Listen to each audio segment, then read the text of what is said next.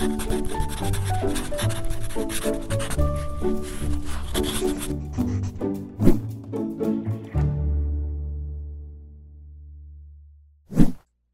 I'm Dawn Durham, and welcome to Patent Pod. Providing mental health services, supporting students' ability to learn and teachers' ability to teach, assisting families in navigating the educational landscape. School psychologists have the expertise to do all this and more. Individuals in the school psychologist role have the ability to bring about positive change in the lives of students and families. Joining us today on Patent Pod to talk about school psychologists as change agents is Dr. Charles Barrett, Dr. Byron McClure, and Dr. Tim Runge. Gentlemen, thank you so much for being on Patent Pod today. We're really excited to have this conversation. Tim, I'm going to go ahead and start with you, if that's all right. When we think about change agents, these are folks who transform organizations. And in our case, we're talking about school systems and maybe even the larger thought about transforming communities. When we think about the many roles a school psychologist play, how does that really align to what a change agent does? Excellent question. I think that what immediately comes to mind is that a change agent is one who has to work at a systems level, while at the same time also recognizing the hard work that's done down in the trenches. And I think school psychologists come to the table with that level of experience and hopefully expertise that positions them very nicely for that systems level work, because we're not really administrators in many regards, although some of us maybe are, but we're much more in the trenches with teachers, but at times liaisoning with central office or building level administrators. So I think we have the training expertise in systems level organizational psychology and consultation to really be those change agents. We need to use those skills with administration, with community members, with teachers, in order for this systems level work to really not only take root, but also sustain for a long period of time. And we have to recognize you can't do large scale reform in a matter of a month or 2 months or even a couple of years. Sometimes it takes 5 to 6 or 7 years. At least that's what we see in PBIS implementation efforts.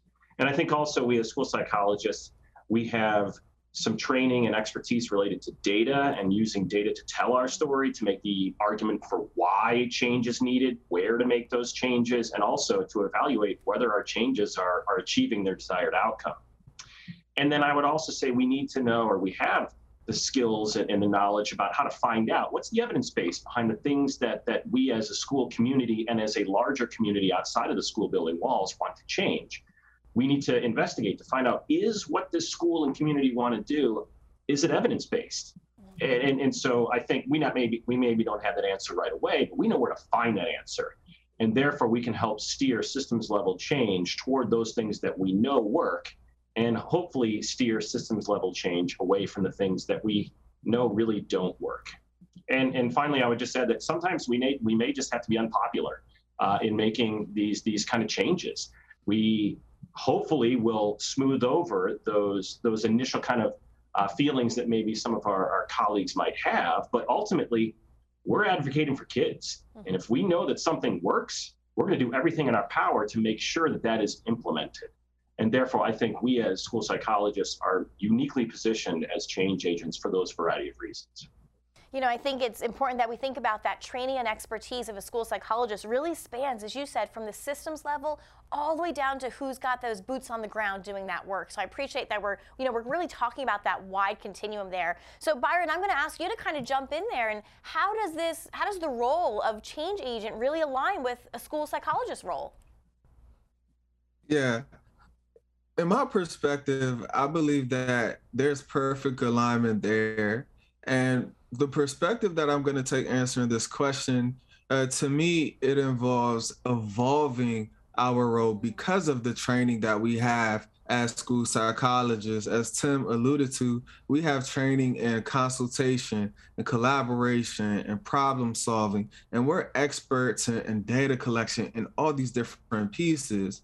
But so often we're only relegated to one role, right? Which we all know typically is testing, and there's nothing wrong with that.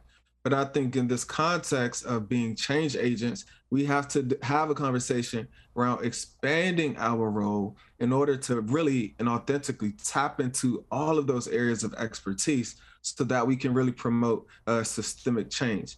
Because when we do that, ultimately what we're talking about is improving outcomes, not just for our students, but for everyone who comes into that interacts within those systems. So we're extending up from students to teachers, to community partners, to leaders. And then when you get outside of that building, now you're talking about a family, you're talking about community partners, you're talking about every aspect that is touched within that system. And to me, it's really important that as school psychologists, not only are we really tapping into that expertise, but we're really tapping in into extending our entire role from testing and really utilizing that, right? So it's the concept of a toolbox, and we're utilizing all of those tools and resources that are available to us so that we can make a difference in the lives of the children that we work with.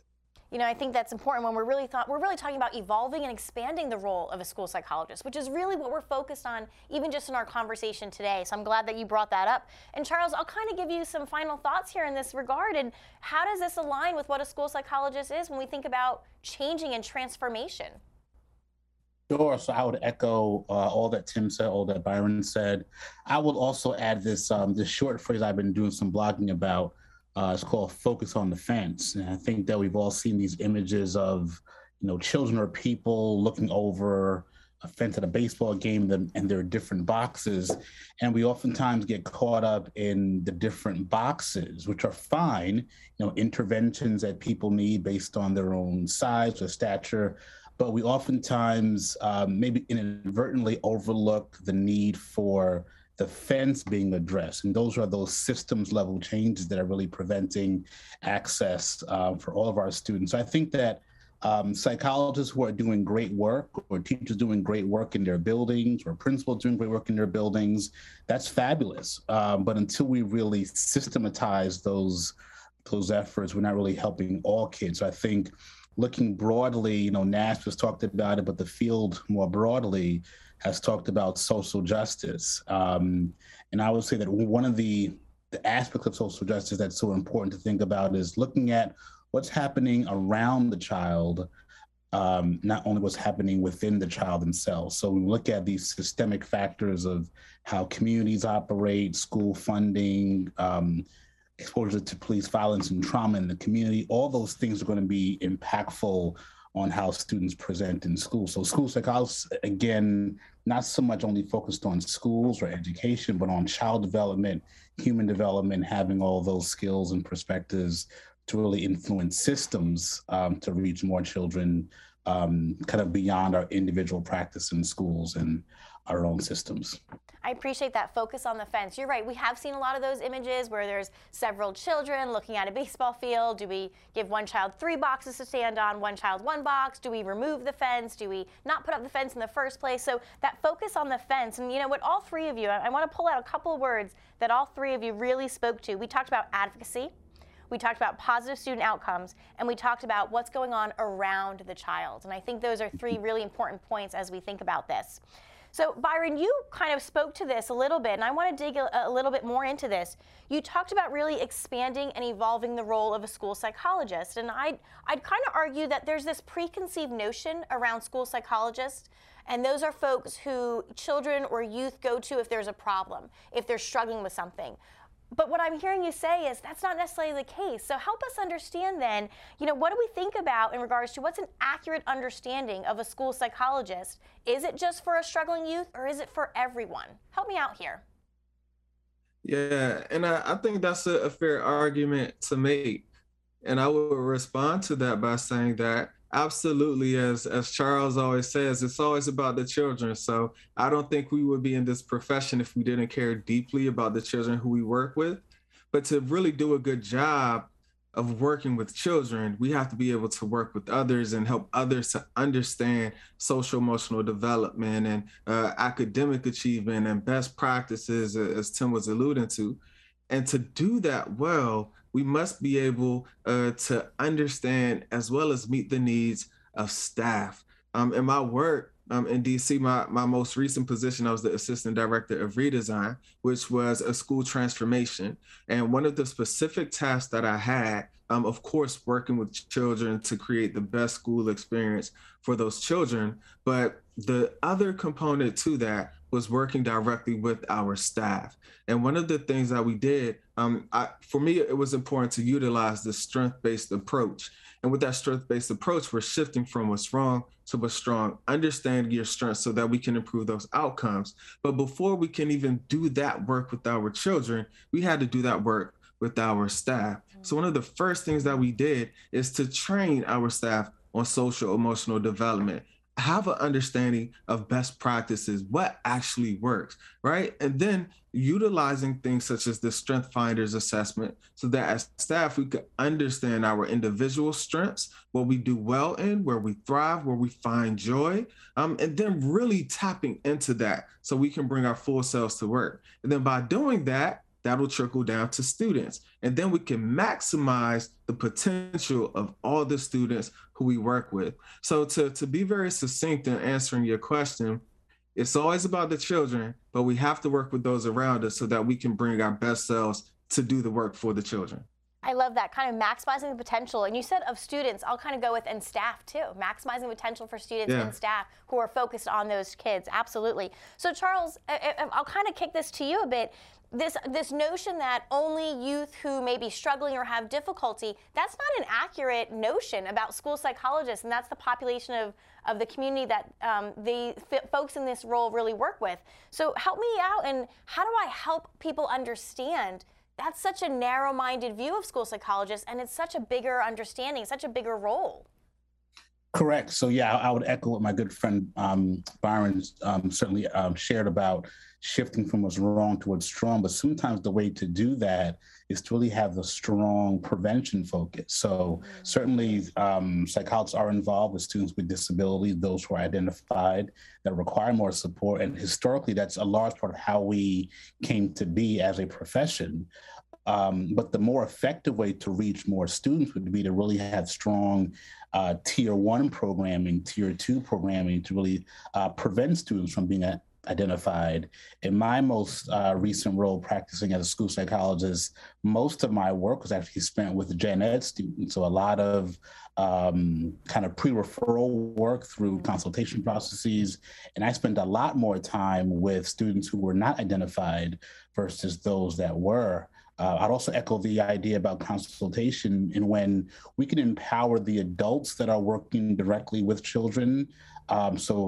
Maybe maximizing the skills of one teacher who can now affect their class of 25 or 30 students. That's a lot more effective than one psychologist seeing 30 kids individually or even small groups. So I think that a lot of it even goes back to the NAS practice model, which talks about a bunch of things beyond testing, beyond eligibility, beyond disabilities, and how can we really embed those activities into the role of a school psychologist. So I've always enjoyed my role, practicing with a variety of students, not just those with disability, but really helping to prevent the identification of those students as having disabilities by really equipping parents, equipping families, teachers with more effective strategies to help all kids.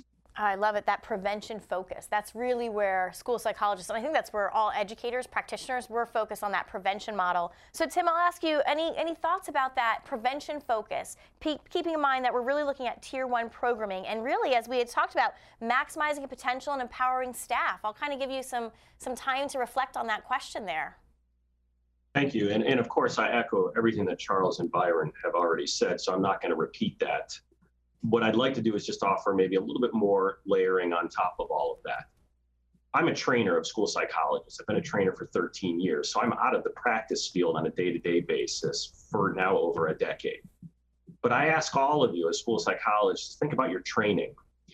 And of all the courses and time and energy and frankly, money that went into your training, how much of that was really dedicated to that traditional role of assessing kids for special education? Of course, that was a big chunk of our training, but I tell my students all the time, if that's all you're going to do, and there are plenty of jobs out there in which you can do that, just test kids forever. But that's really wasting all of the training that you've had. And for many of us, And for me in particular, as a practitioner for nearly a decade, I did a lot more than just that. And frankly, I had to, or else I didn't think I was really not only meeting the needs of my students and my staff and families, but also was wasting the training that I had received. So I encourage all of you to think back about your own training and utilize all of that other skill, all those other skill sets that you've achieved. And to do that, I think I always fall back on one of the founders of my training program at Penn State, Dr. Robert Bernreiter, who famously said, essentially, make yourself generally useful. I think school psychs can advocate for an expansive role in prevention work, whether it's behavior, academic, social, emotional, doesn't matter. Just go out and ask to help out, roll up your sleeves and do that work. Because frankly, at least in my experience, no administrator is really going to ask you to do that. You have to do it on your own, and that's how you expand your role. And I would encourage all of us to consider, how can we expand our role? It's going to take some extra effort. You have to roll up your sleeves, but make yourself generally useful. And that's how you start to branch out beyond just this test-placed kind of mentality and really addressing less than 15% of the population, as the federal and state, at least the federal indicators suggest there's about 15% of all kids have special education needs. So there's a lot more opportunity there for us to help out.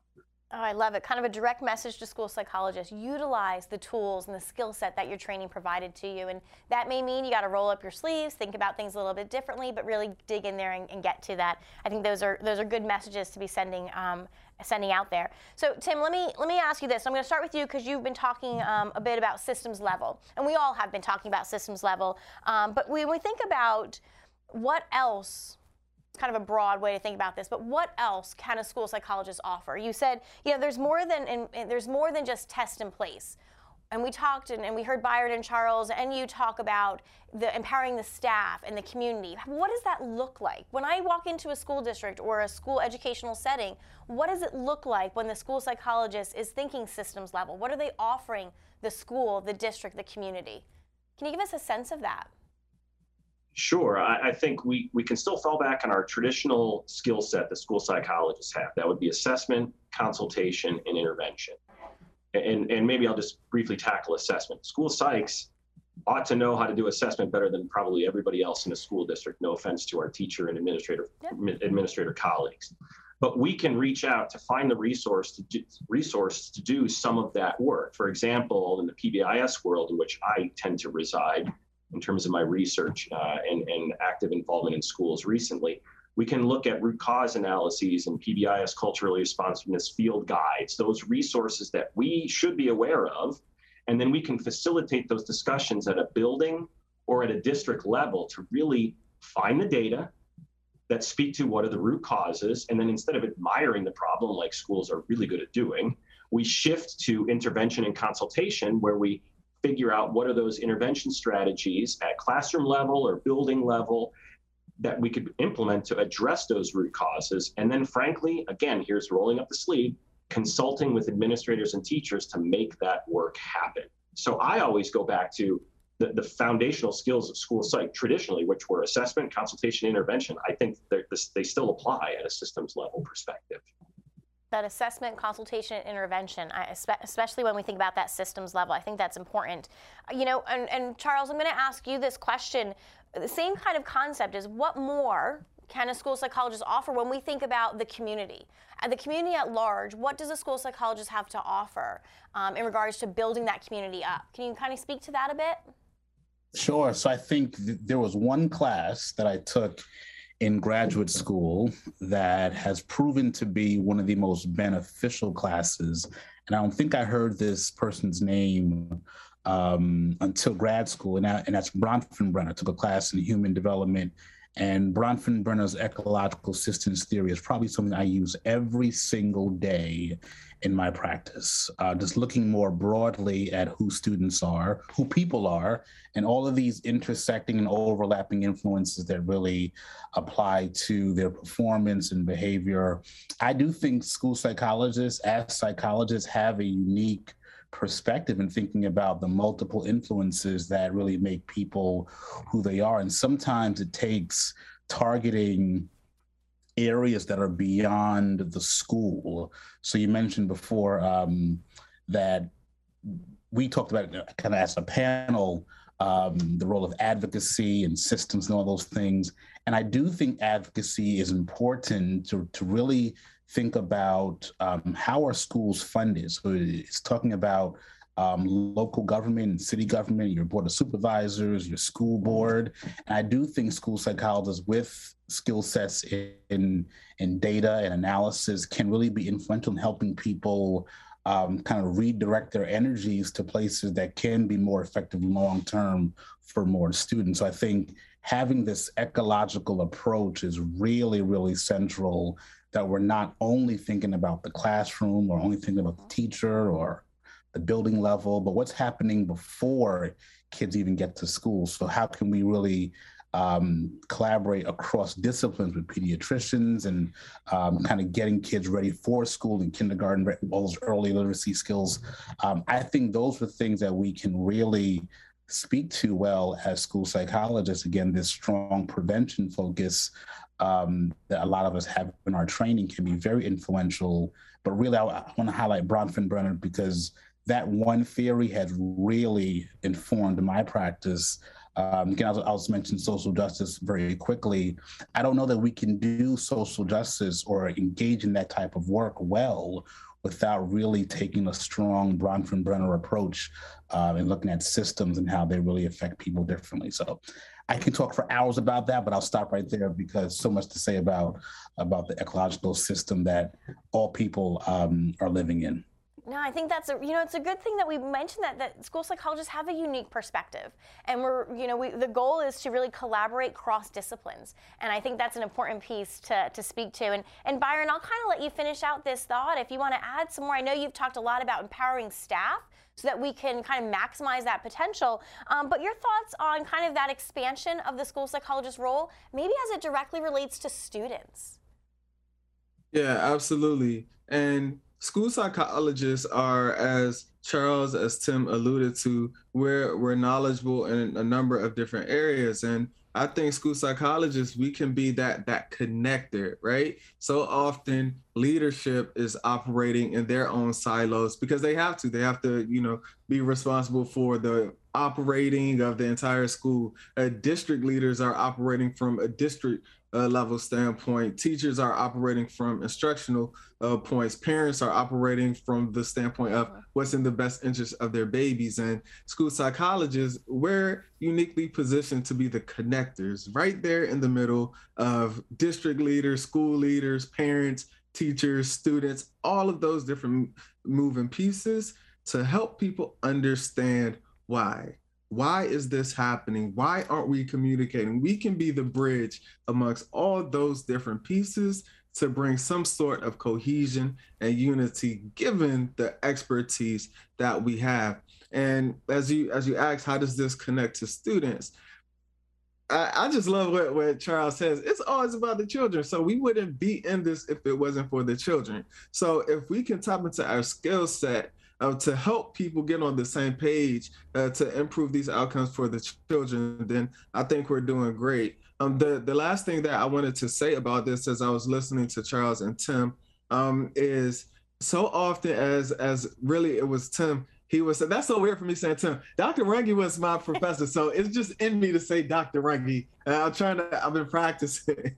But as Tim was saying, so often in education, we just admire the problem.